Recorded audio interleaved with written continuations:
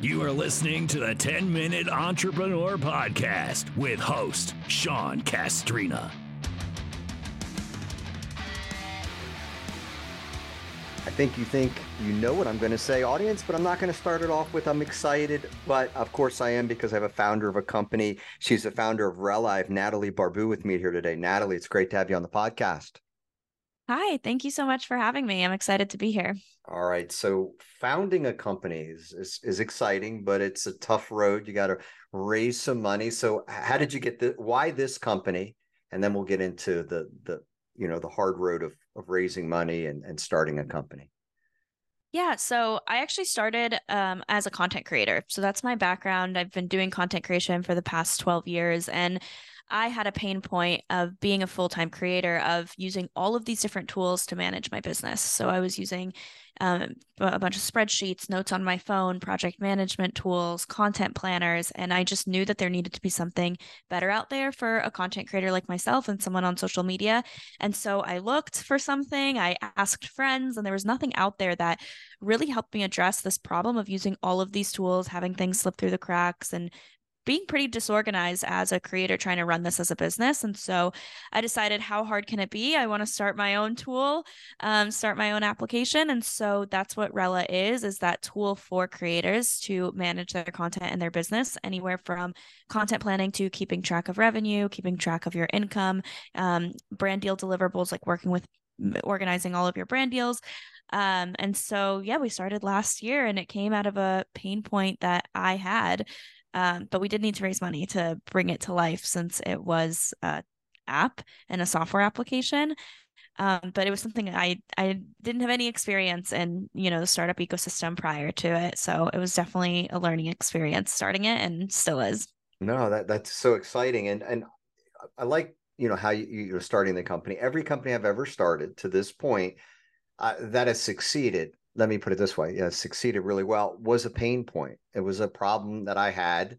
Either there wasn't enough people doing it, solving my problem, or they weren't solving it to the level that I thought it should be solved, or they were solving it in such a small manner, but they weren't telling anybody that they could do it. So they really didn't have a business model that was that was scalable. So all those things would intrigue me. So obviously, so you found Rella, and I'm thinking, our little pre-interview, a lot of money needed to be raised, and a lot of money is, any $100,000 or more, it's not as easy as you think. Mm-hmm. Yep. When you're asking somebody, hey, I need you to write a $25,000 check, $50,000, whatever it may be, and no, there's no guarantee, and no, there's no collateral, and there's no, it's no, you're betting on this idea working. Mm-hmm. Yeah, it's very hard. And it's also something that, unless you're in that world, you don't know about it, and no one teaches you unless you actually are working in it or you do the research yourself. So for me, I worked at a consulting company prior to quitting my job to do content creation full time.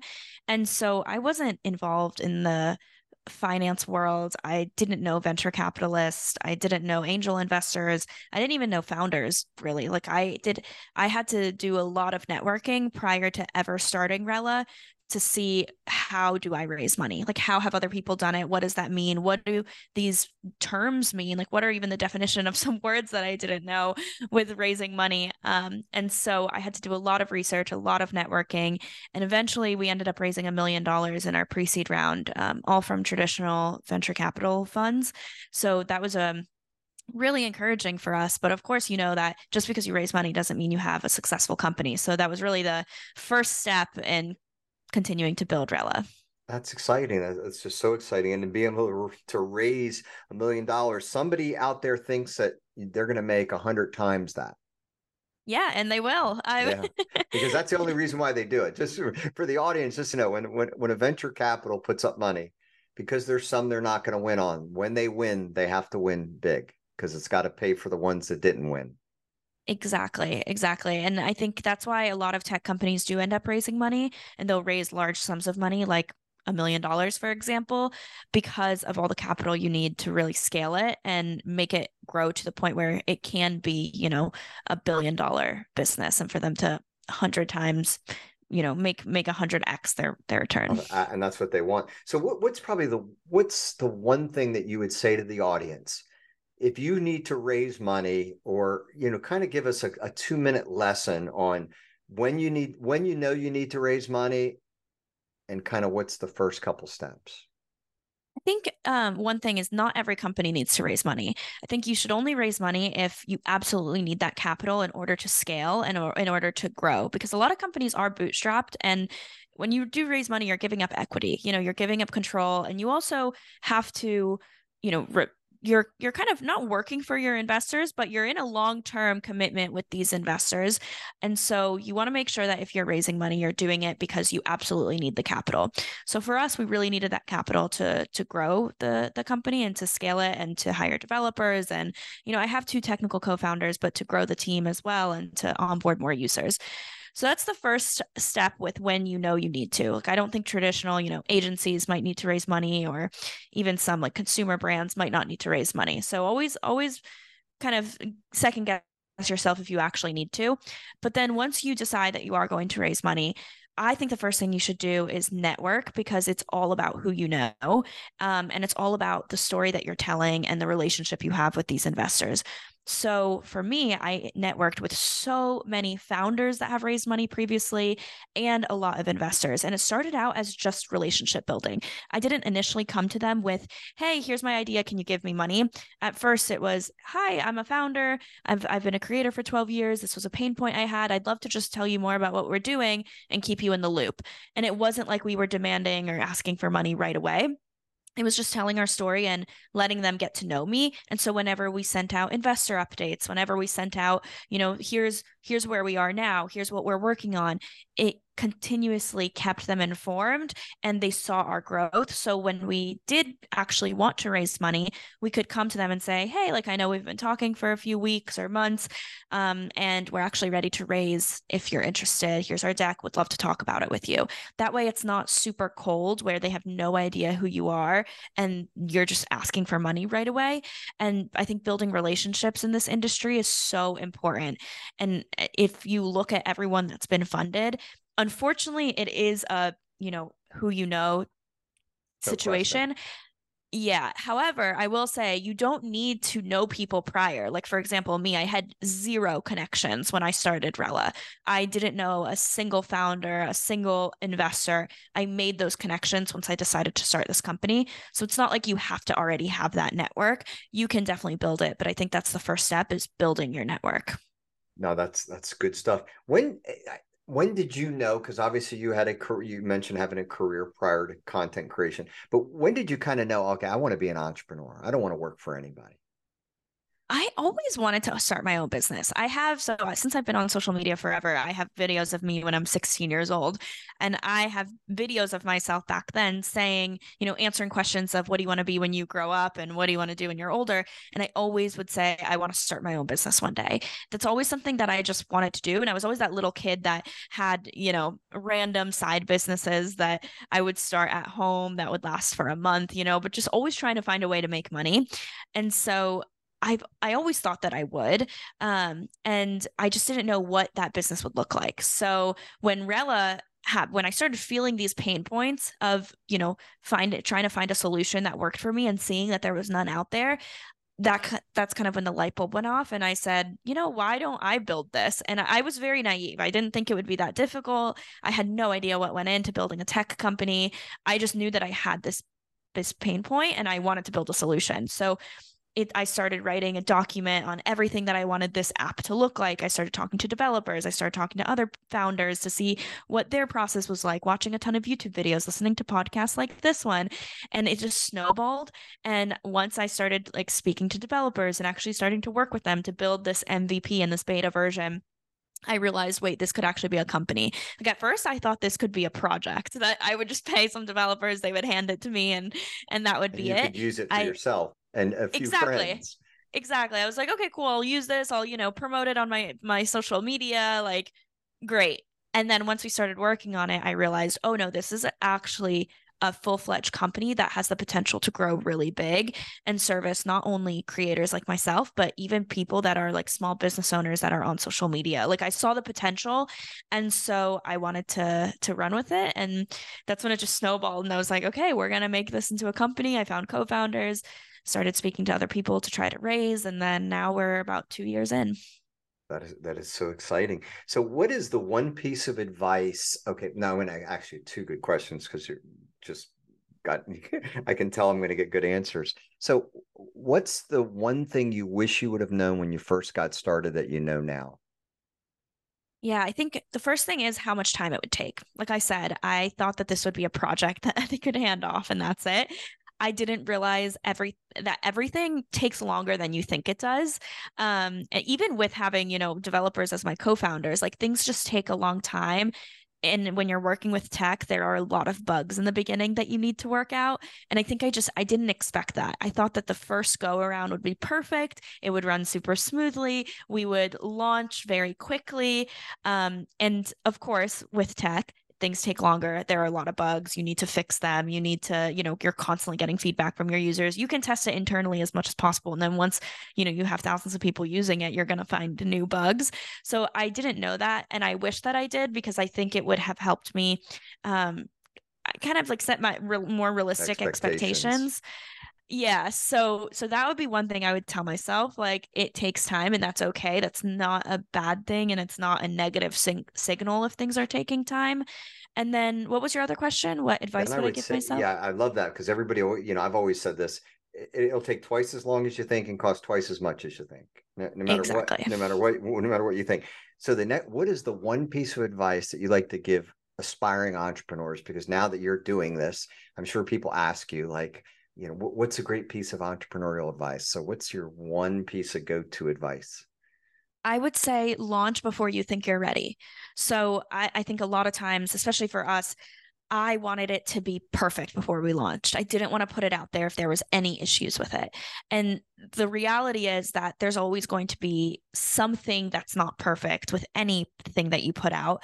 And also, you need to start testing it as soon as possible. You might have an idea that people are going to love this and it's going to work. And, this is exactly how people are going to use it. And then when you release it, you're going to get so much feedback. And that's a good thing. That means people are willing to give you feedback. People are wanting to use it and wanting it to get better.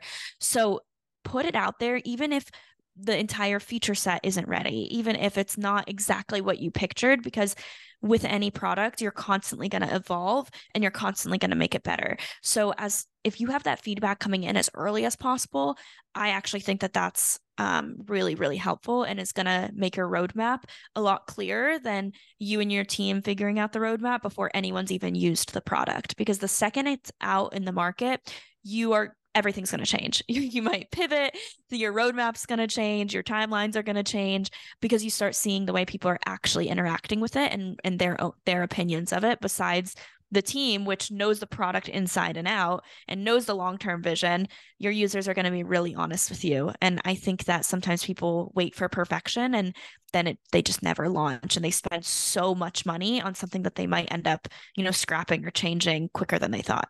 Yeah, and the part that you said there at the end, and that's what we end up doing. We number one is for perfect, you spend too much money because there's an adaptation there's a pivot there that you can't see, and you think you've covered it, and so you spend all your money covering what you noticed.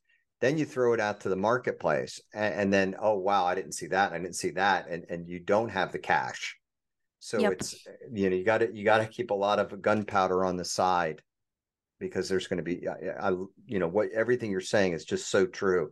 There's just never a perfect. Exactly. And there's never a perfect time. So release as soon as you can, as soon as you have something usable that people can test. And that's also how you see if you have a real pain point. Because if people are even excited to use something that's not perfect, that means that they're desperate for a solution, and that you can get better. So I think there's not as many negatives as there are positives to launching early when it's quote unquote not ready. Yeah, because customers, and you said that well, they know when you're on to something, and if you're receptive, they become your biggest fans. Mm-hmm.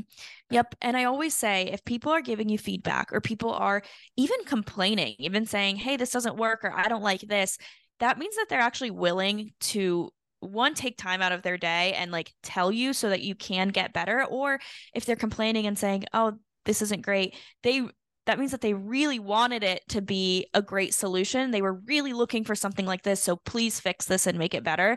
That's how I think of it, because sometimes when I use apps, for example, that I don't really care about, I don't need, they don't make a difference if I use them or not, I will never give feedback. I will not give feedback. I won't write into customer service. I'll just delete the app and go on with my day, because it didn't matter if it was on my phone or not, if it was part of my day or not, it doesn't matter.